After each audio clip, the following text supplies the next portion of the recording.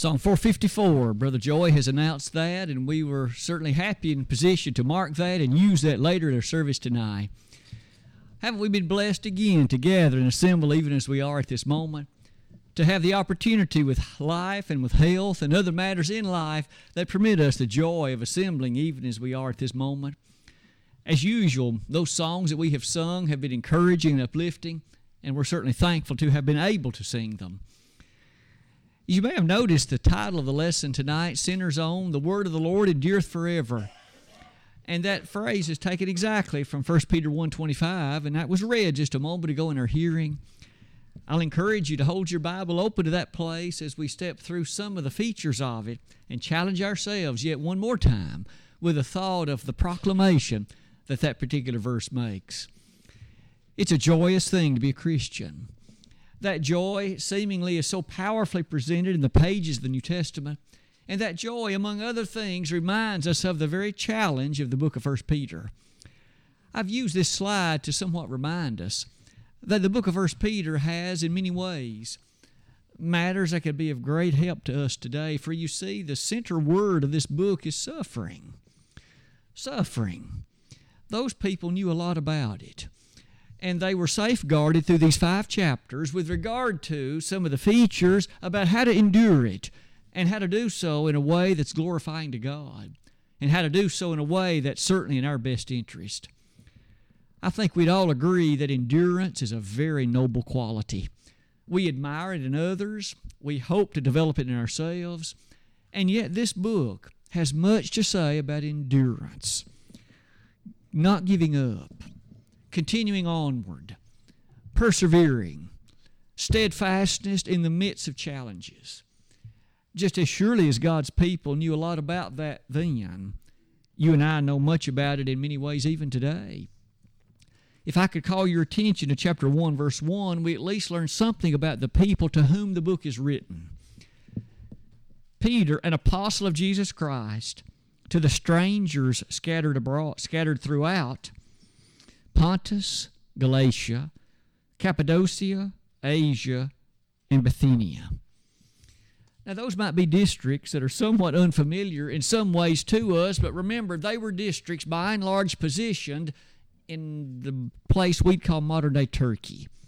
That is to say, it was a region somewhat far from Rome, but nonetheless in the Roman Empire. And in that place, Christianity was having some challenges. These people, you see, were meeting a number of forces, somewhat strong, and in this book, we find their suffering highlighted. What about you and me today as we seek to apply some of that? As we close that slide, why don't we do so beginning like this? Let's cast a spotlight first on the text. It's never our desire to take out of the text what's not there to begin with, to ever make sure we keep the text in its proper context.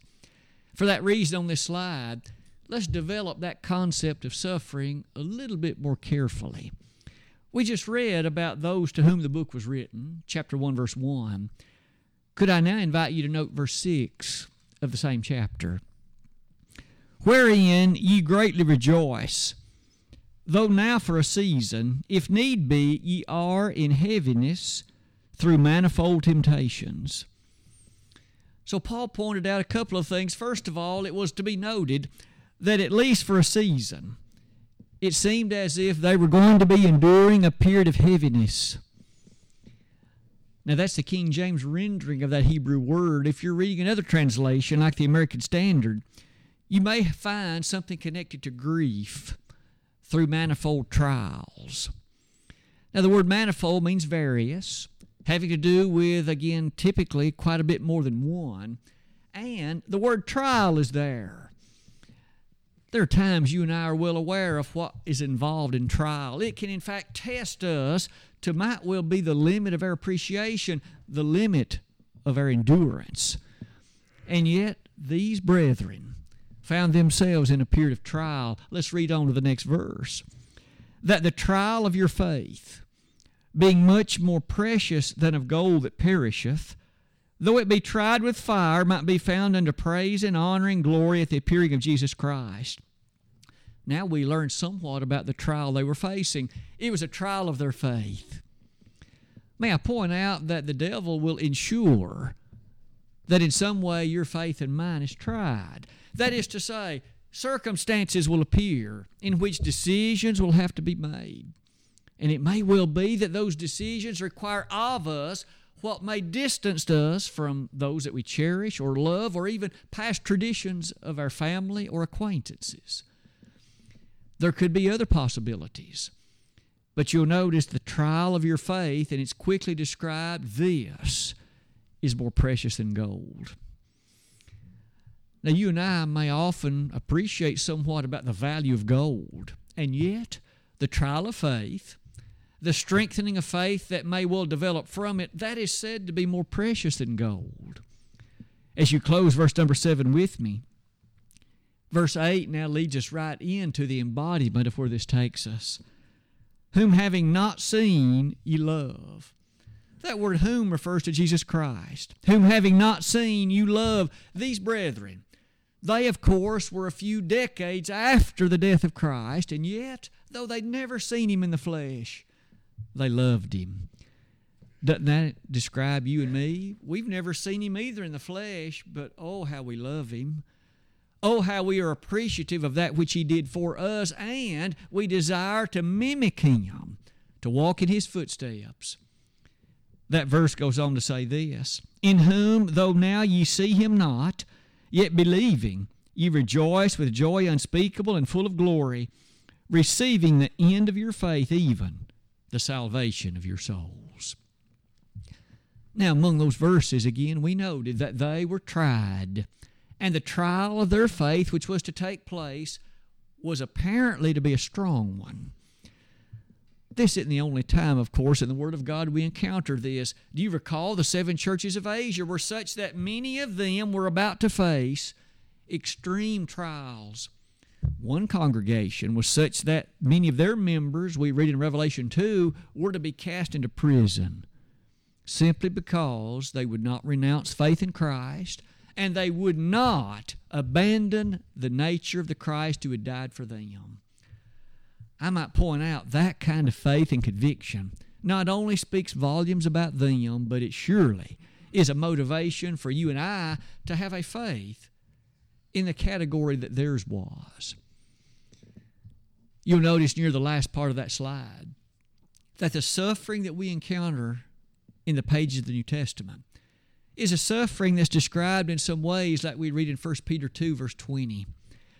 That's just a little bit ahead of the passage read in their hearing earlier.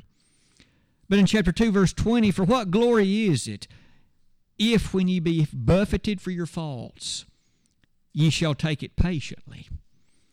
But if when ye do well and suffer for it, ye take it patiently, this is acceptable with God. Now that's easy to understand, isn't it? If I do badly and suffer because of the badness I've done, well, maybe that is not at all to be considered strange. But as Peter was quick to write, if you do well and you exhibit faithfulness and you exhibit that conviction and you have continued in that wellness, but you suffer because of the wellness and you take it patiently, that is commendable. Isn't that a motivation for us? It may well be that the trials that you and I encounter may be completely unfair. And from the perspective of what is righteous, it would not seem reasonable at all. And yet we must endure it with fairness and endure it with perseverance. One last thing on that slide then surely would be this. Those to whom Peter wrote were admonished in the midst of this trial to be faithful to the Lord and to see in Him the way to emerge victorious through it. Having said all of that, let me turn the page to this next one and cast a spotlight then on those verses that just precede the lesson text. Beginning in verse 18 of chapter 1, for as much as ye know that ye were not redeemed with corruptible things as silver and gold, from your vain conversation received by tradition from your fathers, but with the precious blood of Christ, as of a lamb without blemish and without spot, who verily was foreordained before the foundation of the world, but was manifest in these last times for you, who by Him do believe in God, that raised him up from the dead and gave him glory, that your faith and hope might be in God. Now let's pause for just a moment and note this. One of the matters that was troubling these strangers scattered abroad was the matter of their redemption. And Paul here, rather Peter here, highlights the fact that you were not redeemed with corruptible things. That is to say, through the agency of gold or silver or other things that would fall in the category of materialistic matters, but rather you were redeemed by the blood of Christ. And that surely is a fact that must be imprinted in our thinking. No wonder then in that light, verse number 20 says that this same Christ was foreordained, meaning that it was planned that he would offer himself that way. And in the shedding of his blood, we have the opportunity to be drawn near by the act of redemption. You'll notice in light of that, we now come to verse 22. Seeing ye have purified your souls in obeying the truth. Let's step through this verse a bit more slowly. We notice that these brethren are such that they had purified their souls. Now that thought is delightful and ever so wonderful, to ponder the purification of the soul. But how did it come about? The text leaves us not to doubt. Their souls had been purified by obeying the truth through the Spirit unto unfeigned love of the brethren. And so it was the obedience to the truth that purified the soul. It was not some other means or some other attribute, nor was it the philosophies of men or the vain traditions obtained therefrom. It was, as there so easily explained, obedience to the truth that had been revealed by the Spirit. And that verse closes by saying that the motivation that then went with it was that those brethren were such that they could love one another with a pure heart fervently. Now that description of the church is as appropriate and apt and as needful today, to love one another with a pure heart fervently. Now that love, of course, leads us into verse number 23, because as Peter further expounds upon this nature of being redeemed, he says, being born again, not of corruptible seed, but of incorruptible, by the word of God which liveth and abideth forever. Isn't it amazing that the description of that passage reminds us that we have been born again, just as, of course, Jesus told Nicodemus in John 3, being born of water and of the Spirit, John 3, verse 5. And here we see it connected to the Word of God, which, according to the verse, liveth and abideth forever. Finally, all flesh is as grass, and all the glory of man as the flower of grass. The grass withereth, and the flower thereof falleth away. The things that surround you and me, the things that are matters of the life of mankind from a materialistic way, these things under the banner of being likened to grass, it says they wither and they fade. They deteriorate over time. But standing in dramatic contrast in verse 25 is this. The first word of that verse is the word but. And that's a word that introduces a distinction, a contrast, as opposed to the grass that withers and fades. It says, the word of the Lord endureth forever. And this is the word which by the gospel is preached unto you. Directly planted before us is the assertion then that the Word of God endures.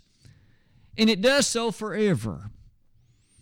And it's that concept that's the topic, in the main at least, of our lesson tonight. What about the endurance of the Word? What about some features connected to that I hope will be rather shocking to the mind and almost in other ways remindful of just how special the sacred text is?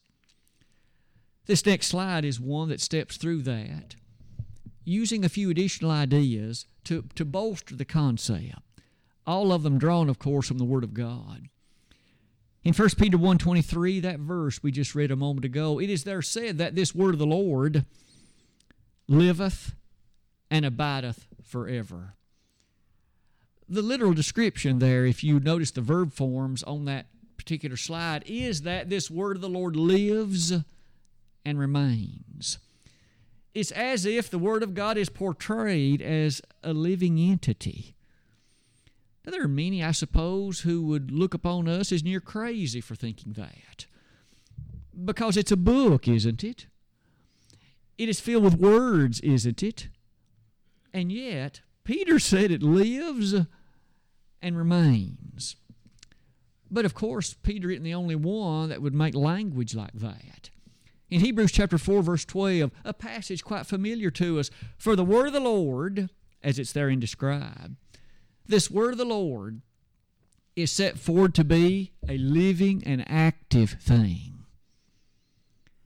Living and active. So much so that it can even divide to the asunder of soul and spirit. And maybe in that connection, we begin to see that whether it's the Hebrew writer or whether it's Peter, there's a consideration that the word of the Lord is maintained as something that has an aspect at least comparable to what's living. Could I offer this thought? Human beings have the capacity to adapt, to face any circumstance due to the capability of thinking and appropriate action, and thus make conclusions relative to that circumstance that would be both wise and appropriate. In the same way, the Word of God was finalized in an ancient time in such a way that it can address any circumstance presented to it. It has advice that's wise, appropriate, and needful for the addressing of any problem or circumstance the human family may ever encounter. And in that sense, you see, it does have an element of being alive to it. I didn't say it might be necessarily easy. One may have to study in detail. One may have to dig rather thoroughly and appreciate in those passages that are therein found what the proper course of approach would be. A number of years ago, gospel preachers of somewhat the distant past made statements along this line. There's no false teaching that the mind of man can ever concoct, that there's already not verses in the Bible to defeat it. In other words, the Bible already contained within what was written long ago has the seeds of truth in such a way that it can overcome and vanquish any false teaching that the mind of man may ever come up with. And isn't it true? You and I may have no idea what kinds of false teaching the mind of man may come up with a couple of centuries from now. They've come up with enough already. And yet, even then, if God so allows the earth to stand, this book will have within it the means of overcoming that false teaching, absolutely destroying it, and helping make sure that the mind of man remains in the track of pureness which God intended. Doesn't that indicate, again, an attitude of adaptability to confront whatever it faces? You may notice next on that slide, it is there that Peter makes the statement in verse 25 that the word of the Lord endureth forever. I hope we don't read too quickly past that word forever. In fact, in that light, I've asked you to note a few things on that slide. In 1 Peter 1:25, when that statement is made that it endureth forever, the verb literally suggests to abide, to remain. And as it does that, you may notice the context had to do with a quotation from Isaiah chapter 40. There, the statement had connection with the Word of God and its future appreciations, the coming of John the Baptist and the message that he would proclaim. But you notice that was over 8 centuries prior to the birth of John, and yet John did come and John did preach exactly as the Word had indicated that he would. One final thing about that slide before we transition to the next one then would be this. There's a rather great distinction made between things that fade like grass and things that endure, in this case, the Word of God. I suppose none of us need to be overly reminded that there is a great distinction there. In fact, isn't it true that whatever man puts together will deteriorate?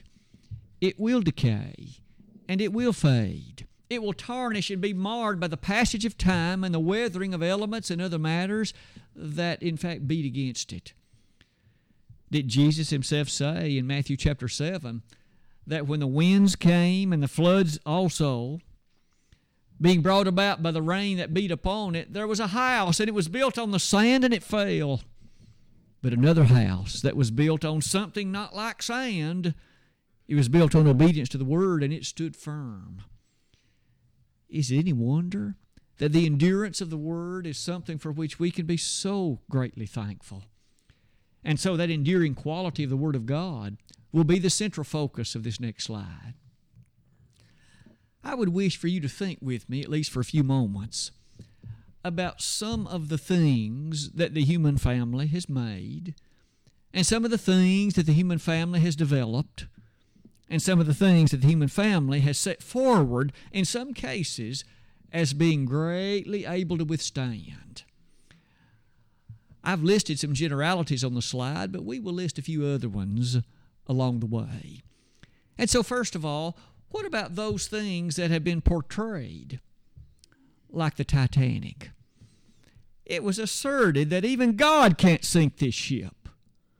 And when it set sail in 1912 on its maiden voyage, it sank to the bottom of the Atlantic Ocean because it encountered an iceberg in the month of April of that year.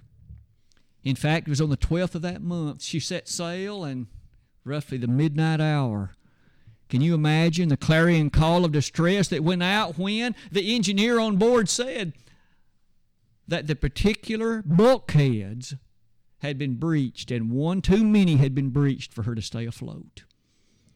And 2 hours later, she slipped beneath the surface of the Atlantic. Over 700 people died. Isn't it something to imagine? What men thought was unsinkable, what men thought could last, did not. Men had built skyscrapers with the finest of the engineering knowledge at the time. And in so doing, those buildings were no doubt impressive. You and I, though, are well aware of what has befallen them over the course of time. I mentioned for your thinking the pyramids of Egypt. Now, I'll be quick to say, those buildings are still at least visible. But if you've looked at them with care, you've noticed that the exterior of them has been greatly deteriorated. Those blocks, over the weathering of wind and time, they are not the sharpness that they once were. And furthermore, many of them have been looted by robbers on the inside. They have been tarnished compared to what they were at the time that the Egyptians constructed them. Other buildings, some in our modern day, incredibly impressive. And yet, isn't it true that as these buildings exhibit again the deterioration, it takes us back to a passage like this. Men have often thought that they could construct matters that might last nearly indefinitely. And so far, you and I know that has not happened, nor shall it ever.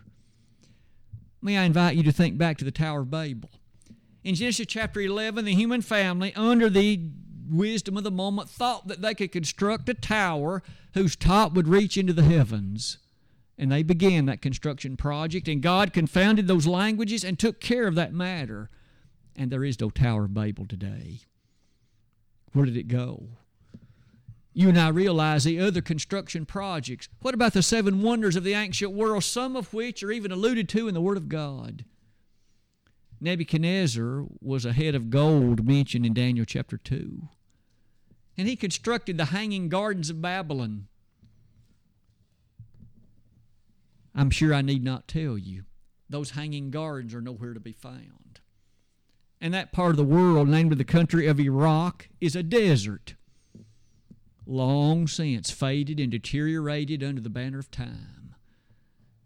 Now, Nebuchadnezzar constructed that, I'm sure, in an impressive way, and it was something to behold. But it hasn't endured. The other 6 wonders of the ancient world. We've listed the pyramids. That takes care of another one. But whether it be the lighthouse at Alexandria, whether it be the Colossus at Rhodes or, yea, any number of the other ones, they have long since gone. That Colossus was destroyed by an earthquake. That took care of that one. But men no doubt thought that she would last. She did not. You'll notice next on that slide, what about matters of human priority? There have been those who have put together impressive matters in public policy. I might even mention several nations of antiquity. The ancient Egyptian nation was something to behold. But she was defeated in the Battle of 609, and that nation never really again rose to the prominence that she once had known. What about the ancient nations of Babylon or Syria or Greece or, yea, even Rome? The Bible foretold the existence of those nations in the book of Daniel, and they did rise to prominence, in some cases for hundreds of years, but they didn't last forever. And might we say that the nations, of course, that deteriorated and decayed and were overcome that way are a reminder that the finery of public policy doesn't rest in the mind of man. Our beloved country, the United States of America, rose to prominence, of course, in the midst of the 1700s and, of course, arrived at the grandeur of her own existence in the 1770s and 1780s. And we, of course, have enjoyed that kind of preeminence now for quite some time. But you and I would be rather naive to suppose that our nation will last forever. The other great nations of the past didn't. We would be foolhardy to think that we shall, and that in part will be due to the sentence of what shall be descriptive of our pursuits. Because any nation that turneth away from God, Proverbs, or rather Psalm 9:17, will in fact be turned into hell. Might it be fair to say that all of those other nations made those foolish choices and eventually were overcome? The next opportunity I ask you to notice, what about the appreciation of human opinion, human learning, human wisdom? That too has been, needless to say, very impressive. There's no one that would question or doubt the progress of human learning, be it medicine, be it science, be it other avenues of knowledge. And all of those things quite often are such that they're able to work to our benefit and advantage. But isn't it still true? And those who study those things in detail, with at least a degree of understanding, will have to admit that there's always an understanding that goes with the thought that there's more to be known and more to be appreciated. There were scientists 100 years ago who thought they had written a definitive textbook on things like astronomy. And yet what they wrote then would be looked upon as foolishness today. In fact, many younger school children likely would laugh at the assertions that were made in some of those books, because now we know that that's not the way it is. But the fact is, they then thought that that was right. May I again remind you that the word of the Lord endureth forever. There shall never come a time when a greater knowledge than this will be set forth, when a truth unlike this will be known, because this is the truth, and it is the unchangeable message of the God of heaven. It isn't subject to these kinds of matters we've just discussed, because you see, it is not subject to the same kind of matters that cause them to fail. It is God that authored this one. We read in 2 Timothy 3:16 about the nature of the God-breathed Word of God. The word of the Lord, you see, as presented there, is said to be profitable for doctrine, for reproof, for correction, and instruction in righteousness, that the man of God might be perfect, thoroughly furnished unto all good works. I would then offer the thought that there's no wonder about the endurance of this book. Think with me what Jesus said in Matthew 4, verse 4. Man shall not live by bread alone, but by every word that proceedeth out of the mouth of God. Those great matters of antiquity have come and they have now gone. They rest now upon the dustbins of history. They have been overturned over the course of time, and yet the same book that the Romans read is the same one you and I still do. And the same book that guided the Byzantines 1,500 years ago is the same book you and I still read. The same book that at least prompted the matters of the 13th and 14th centuries is the same book that still is the prompting guide for truth today. And can I not say the same book that Alexander Campbell read is the same one that you and I still do? And the same book, you see, that was a prompting force in the mind of so many others who often laid down their lives for the understanding of truth is that same book that you and I still cherish. I would be remiss not to say that there have been those who have so considered the Bible detestable that they wanted to destroy it. They exerted effort to destroy it, but they were unsuccessful. I suppose none more famous than Voltaire, the French philosopher who, in the 1700s, overtly and publicly declared that within 100 years there should not be a person on earth that'll know anything about the Bible. He felt sure it'd be destroyed. I think it's amazing and almost humorous that in the very house where he lived, there came to exist a printing press that printed Bibles. The same book that he thought would be destroyed not only lived well beyond his death, but still lives on today. The word of the Lord endureth forever. And it is for that reason you and I can found our life upon it and do so in a way that has confidence and assurance and has within it the peace connected to forever being satisfactory to God. That last slide, the one that I would ask you to note with me, is that the Bible has often been at least likened to an anvil. Maybe horseshoeing and things like that are not as familiar to us as it was perhaps a few decades back, but you and I remember that the old smiths, they would in fact use an anvil together with a hammer, and they, of course, would shape a horseshoe and shape other matters of steel and iron as needed for the cause at hand. Many a hammer was destroyed over the final beating against the anvil. The anvil's like the Word of God. It'll wear out many a hammer. Many a thing intended to, in fact, beat against it and rail against it ultimately shall be crushed and it'll fall. But the anvil proceeds onward, unchanged, and the anvil proceeds on undefeated. Isn't that the way the Word of God is? That book that your great-grandparents and grandparents and parents, and yeah, you and I still cherish, and that our children shall as well, because this book lives forever. It endures forever. It shall not go away. And isn't it interesting that Revelation chapter 20 even points out to us that on that great and fateful day when the books are opened, you and I can rest assured that one of the books opened shall be the one used to judge you and me in this present era and in this present day. Is it any wonder Jesus said in John 12:48, "He that rejecteth me and receiveth not my word hath one that judgeth him. The word that I've spoken, the same shall judge him in the last day." The word of the Lord endureth forever. God in His book challenged those of the ancient day and you and me today. You must never add to it or take anything from it. That was told to the children of Israel in Deuteronomy 4, verse 2, reiterated in Deuteronomy 12:32, highlighted with respect to Revelation in Revelation 22, verses 17 and following.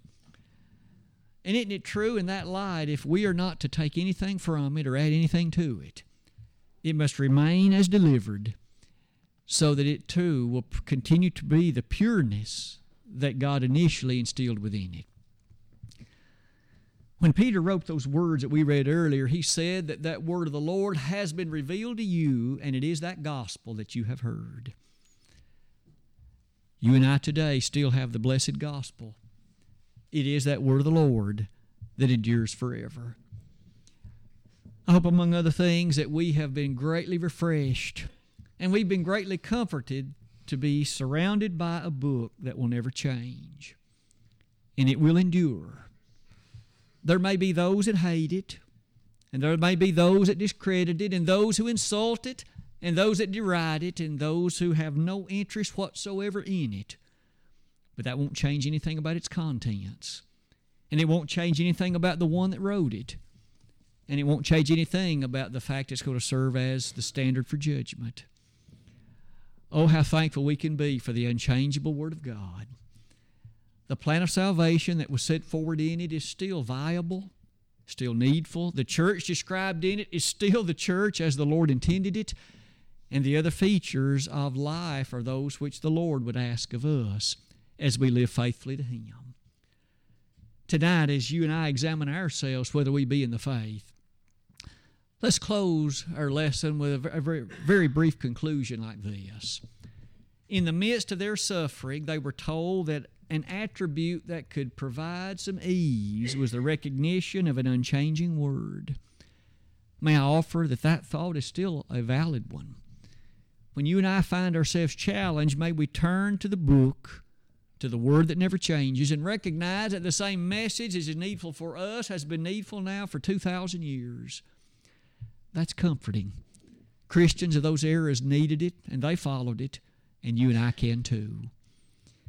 As the word of the Lord endureth forever, why don't we offer this invitation tonight, if there be one or more in this assembly that would need to make a public response to it, we would use this opportune time to extend that invitation and realize that you would be responding to the invitation contained in this book. And that's what makes it so special. And that's what makes it so wholesome and continuing. If you've never become a Christian, won't you believe on the Lord and repent of your sins, confess His name, and be baptized?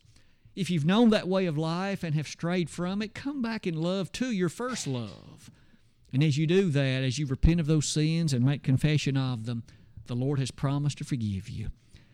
We'd be delighted to, in fact, extend the arm of love and encouragement, however we may do that. And we'd love to do it at once while together we stand and sing the chosen song.